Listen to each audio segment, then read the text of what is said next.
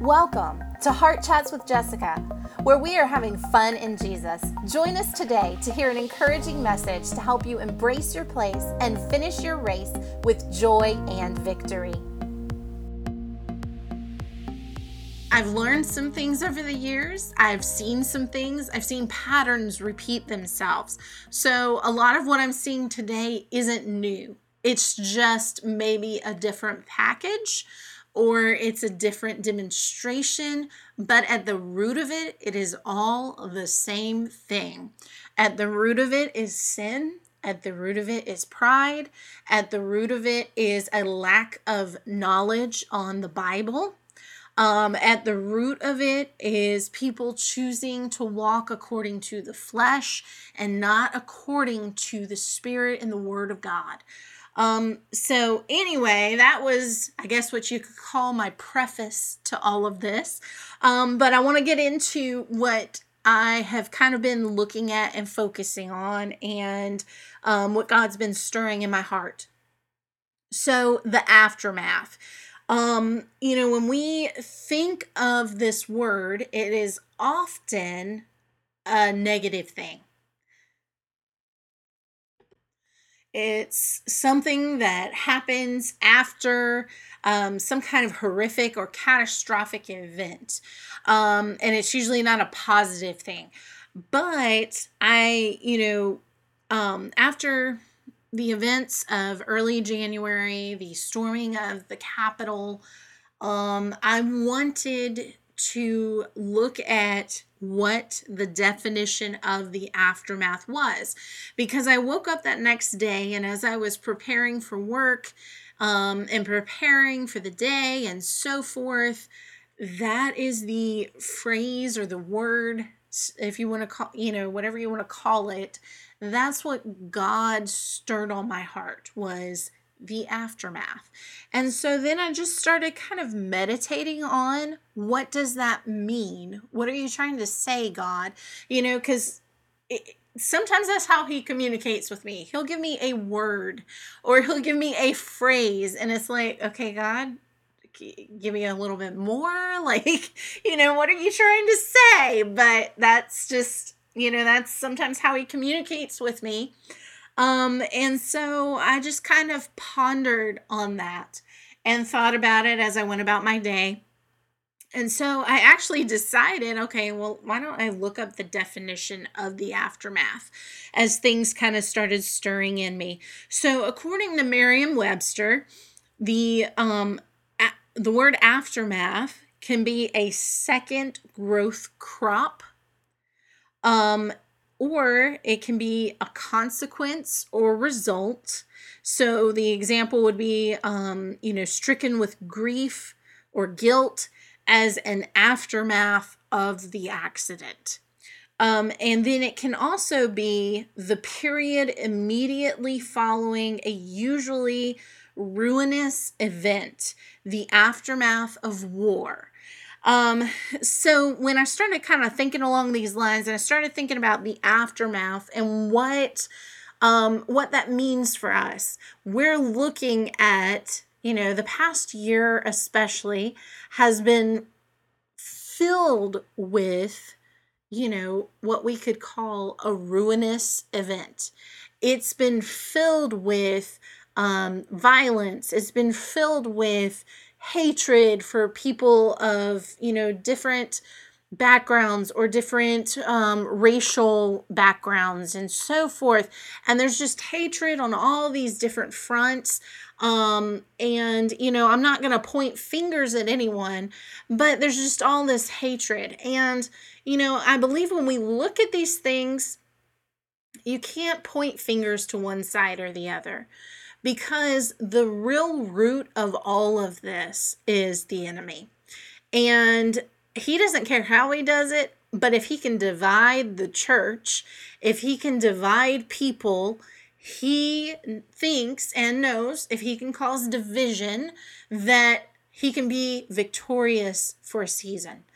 And his goal is to keep God's people bound. His goal is to keep us, not unified, because he knows when we start to become unified, revival can happen. Hallelujah. He knows that as we become unified, it's getting closer to the end of his age and the end of his time. And so the enemy is seeking to devour, he's seeking to divide, he's seeking to stir all these things up. And it is so important for us to know and recognize his work and to call it undone. But to also, what do we do with when we find ourselves after this ruinous event, or this what would be considered a ruinous season, this storm that has just ripped through this country, through this pandemic, through basically war in the streets with burning cities down and storming the Capitol, the mark of our freedom and our democratic republic, and all these things. What do we do as the church and as believers in the aftermath? And my answer to you would be to make sure you're doing what the word says. Instead of pointing fingers, instead of making accusations in the midst of all this and after all of this, just point people to Jesus. Point people to the truth. You can't argue people into believing what's right. But what you can do is live the truth and hope that by your example that you show that God is true. So thinking on these lines, something that did bother me leading up to these events, and actually for the past couple of years, in regards to prophecy, this is a warning, especially to, ministers and those that have a platform, and even believers on social media. Not everything that is spoken and claims to be a prophecy is true. You should judge it. And not everything should be shared. The Bible talks about not casting our pearls before the swine. And I believe, and I've seen in people that I really admire and look up to, sometimes these things are not meant to be shared with the public, with people who don't have an understanding of prophecy. One, even when prophecy is spoken, we can't always fully interpret it. We might think we know how it's going to happen, but it doesn't always happen that way. I know in my own life, when there has been prophecy spoken by people that I really trusted, and prophecy that really resonated with me, I knew it was from God because it really spoke to my heart and things that were going on, and I knew it was from God. I knew it wasn't someone's emotional attempt, or emotional correction. Those are some other things people try to voice as prophecy.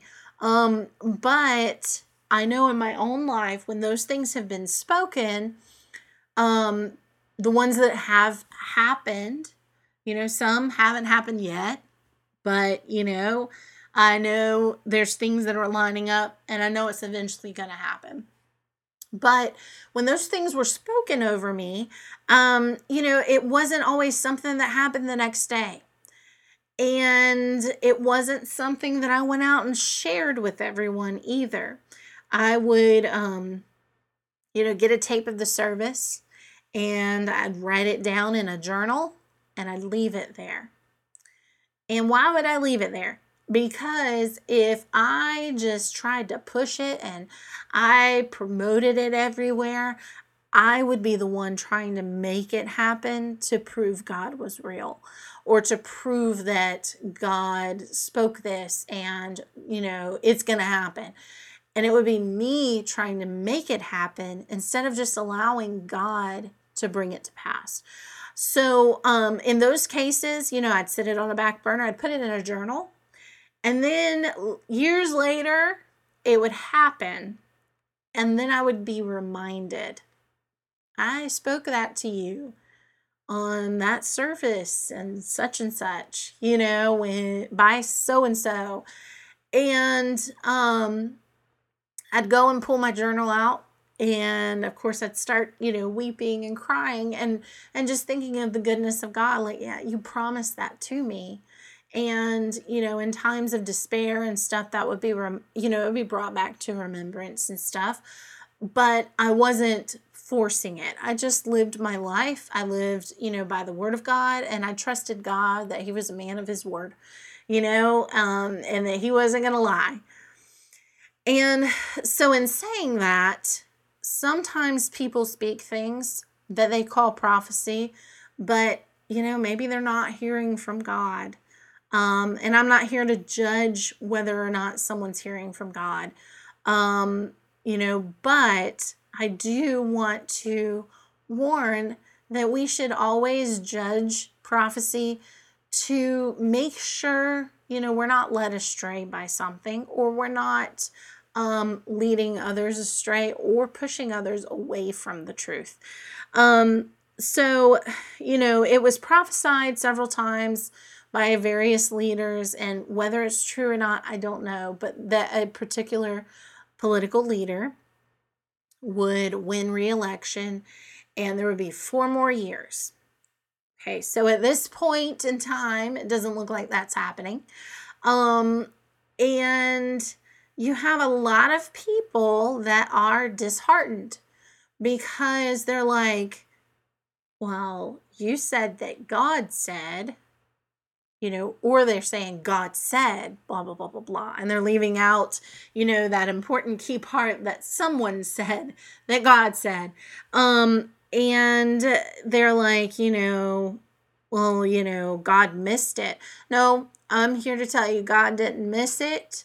People missed it. Or we don't know the full picture,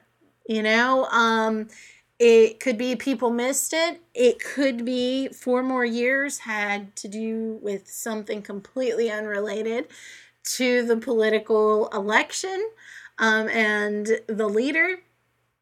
It could be that 4 more years is something that's going to happen further down the road, and it wasn't a re-election that was going to happen. It was going to be something that happened later for another term. Okay, so there's all kinds of things that could mean. But what I want to focus on is, that we as ministers and we as believers need to be very careful with what we share on platforms like social media. Because now you have unbelievers who don't understand prophecy and don't understand, those things. And they're like, it just gives them more ground to mock us and to mock, like, if your God is all knowing and he said this would happen, guess what? It didn't happen. So I guess he doesn't know what he's talking about. And so you hear things like that. I see it pop up on social media and so forth. And so those are just things that can do a disservice to the gospel. And we don't want to cause shame on the name of Christ. We don't want to cause any kind of, mockery, make a mockery of those things or anything. And so my advice to you is to just be careful when something is labeled a prophecy. Make sure you judge it. We hope you've enjoyed this episode and will join us next week as we continue this series on the aftermath. And as we continue to investigate and look at what does the aftermath mean for the church? What does this time mean for us as a body of believers? What are we called to do during this time? I'll give you a clue. We are not called to sit around depressed and distressed, but we are called to live victoriously, full of joy, full of the life of God, and to be touching our country, our world, and our generation with the truth and the hope that is in the gospel that nothing else on this world can compare. Thank you, and Join us next week. We hope you enjoyed today's podcast. Be sure to subscribe and check out more episodes for uplifting, timely words, as well as informative interviews with experts in various areas of life and ministry, all with the purpose to help you live a life you